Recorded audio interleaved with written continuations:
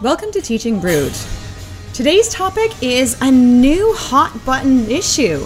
It's all about screen time limits. How much is too much? How little is, well, too little, if there is even a thing? I don't think there's a thing as too little. A little screen time, no. But it's an interesting thing because it's recently been put into the media because the American Pediatric Society has gone through and updated all of their recommendations. Yeah. And these things, they were old. They were...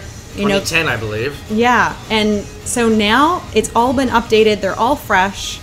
And not a word of a lie, they literally sent this out to the media about 2 or 3 days ago to this recording.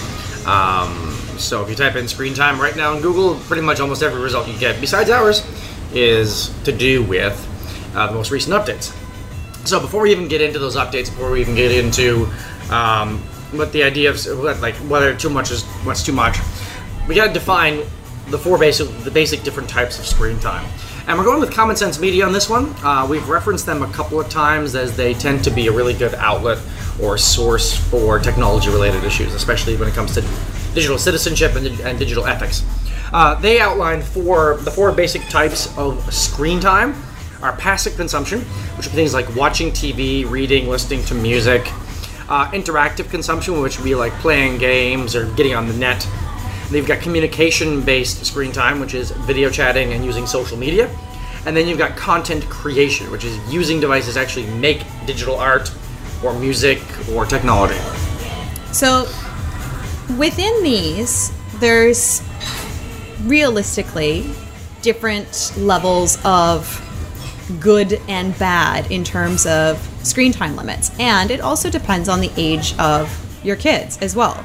So at the moment, they're saying if you're under the age of 2, you shouldn't have any passive screen time at all. No. What they're actually recommending is actually only one type of screen time in particular. They say if you are under the age of 2, you should only be using it for communication-based, because basically researchers have found that children can't actually associate basically the interactive game elements and stuff like this until they reach a certain age. And during that age, and during the under 2 years, the only real time you should ever use it is, in fact, communicating with grandparents at a distance. If you've got, I don't know, a dad who is overseas with the military or for whatever reason, using it for those purposes, because they know faces and they can interact that way.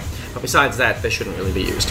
Yeah, so that's that one. It gets a little bit more murky once you start getting up into the primary school age group. But they do recommend age 2 to 5. That is 1 hour per day maximum. They said that is the stretching the limits for that age range. Yeah. Having said that, knowing that there's a lot of classrooms out there that are actually using more than that 1 hour just in a regular school day.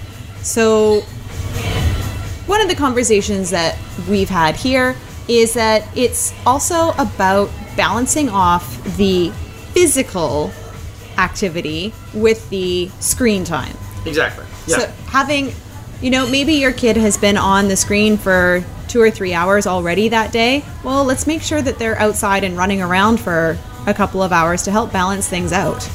And just a few little kind of tidbits or facts of information. Back in 2010, they said that by the age of 7, a child will be exposed to an average of 5 screens. 5 different screens. I don't think they mean 5 different types of screens. I think they literally mean 5 screens in the run of a day. And this was before tablets became a real big thing. It's 2010. Currently, they're saying that by the age of 7, the average child will have spent a full year of 24-hour days watching recreational screens. Which is a lot. Yeah, I mean... But it's hard to get away from them, really. We're in a screen-based world. Yes. So when we say we're limiting screen time, we're not necessarily meaning the passive environmental stuff that we run into, or more limiting the stuff, meaning the stuff we can actually control. So one of those things that we can actually control, there was an Australian study that was done, And it found that 1 in 10 parents were giving smartphones or tablets to the kids while they were doing household chores. And if you think about, well, you're going to go and clean the house for an hour, here's the tablet. And it basically becomes a digital babysitter.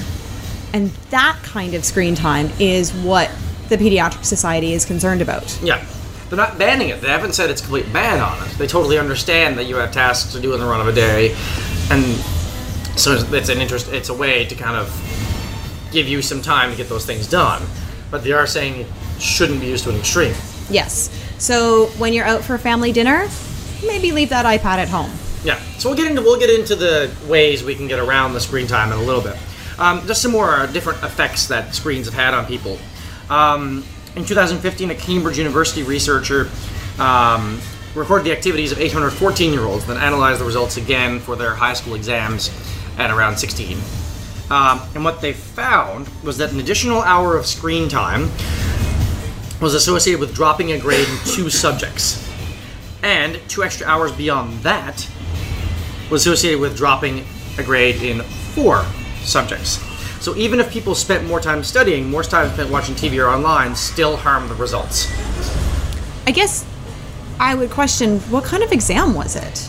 Well, and that's a whole different issue. I mean, if we're going to talk about the style of exams that were given at the time, I mean, a lot of high school exams these days, whether you're in Canada or England or America, we're not talking about like the ultra-progressive countries like Norway, Sweden, Denmark, which we would constantly reference.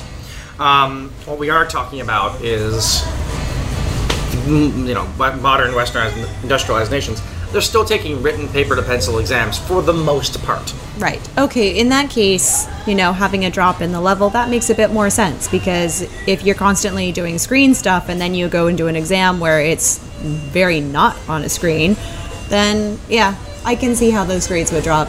And I'll also want to reference here to some more actual physical damage that's physically done by the brain. In a study done in 2014, published in Psychology Today, and bear in mind, this is one study, so take it for what it's worth, screen addiction, when kids have become addicted to a screen, they show an atrophy in gray matter areas in internet, and basically, that's in particular with internet and gaming addictions. And what they also find is that there's an area of the brain called the striatum, which is involved in reward pathways, and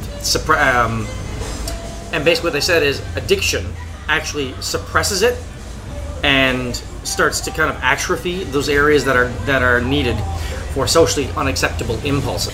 But thinking back to those addictions, I read an article that was an interview with pediatrician Dr. Michael Rich and psychologist Larry Rosen.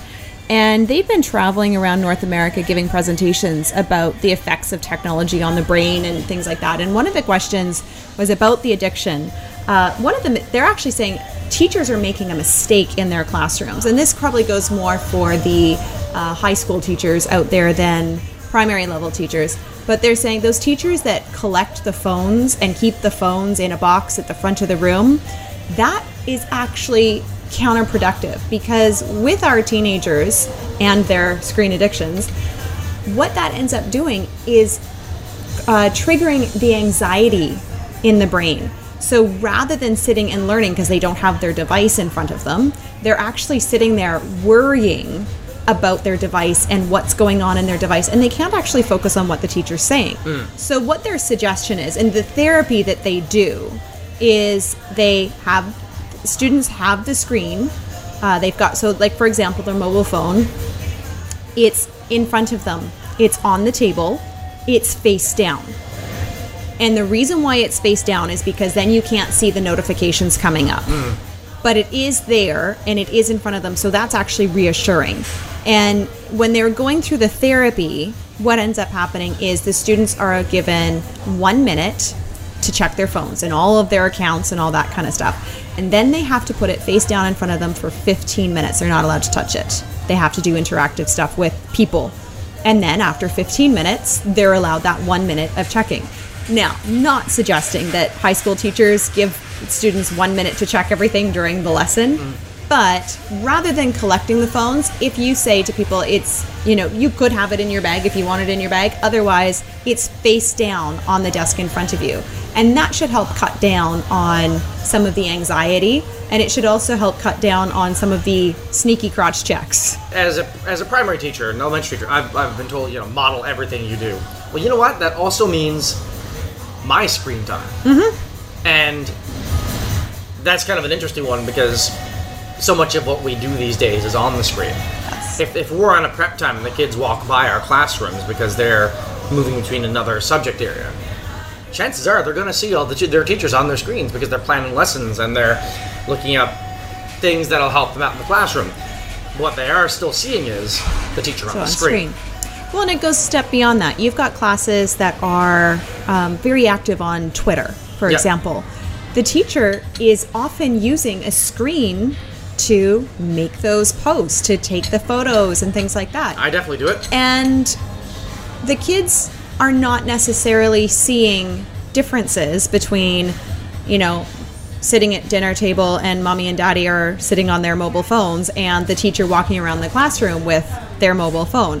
So it was something one of my administrators said recently that a parent had complained to the office about the number of teachers who were on their phones during the lesson, and there had been a request from on high, shall we say, that teachers not be using their phones during the lessons. And this particular administrator said, well, we need to modify that. It should be that, because the teachers could actually be doing something very relevant to the lesson on the phones. And so we just need to be mindful of the fact that we are explaining to the kids what we're doing. And how it's beneficial and how it's helping the learning goal. It does come back to that thought of balance. An article released by this guy, Dr. Sigmund, out of England. He says he admits that there's a lack of clarity of evidence, points to a number of governmental advice points. And there's been, different governments have tried to regulate this in various ways. The Taiwanese government actually has a £1,000 fine, up to £1,000 fine, for not limiting your screen time. And South Korea and China are doing very, very similar things. French government has banned digital terrestrial TV aimed at all children under 3. And Australia and Canada have similar regulations and guidelines. So governments are starting to step in and kind of try and limit this to a certain extent. And various people will have different opinions on that matter, but it is what it is. But in the end, what you really need to do is just simply recognize that there's a balance there. Going back to Common Sense Media, they relay a bunch of tips that parents and educators can use, and they include paying attention to how your kids act during and after watching TV, video games, or hanging out online, seeing if their behavior changes. Consider creating a schedule that works for your family, which a lot of families do. And basically just monitoring how often the kids desire it. So if there's a lot of anxiety towards not being on the screen, then you might want to recognize that as a potential exhibiting behaviors that involve a screen addiction. And one of the other things, and this goes for all ages, is within your home, you need to have screen-free areas, and you need to have screen-free times.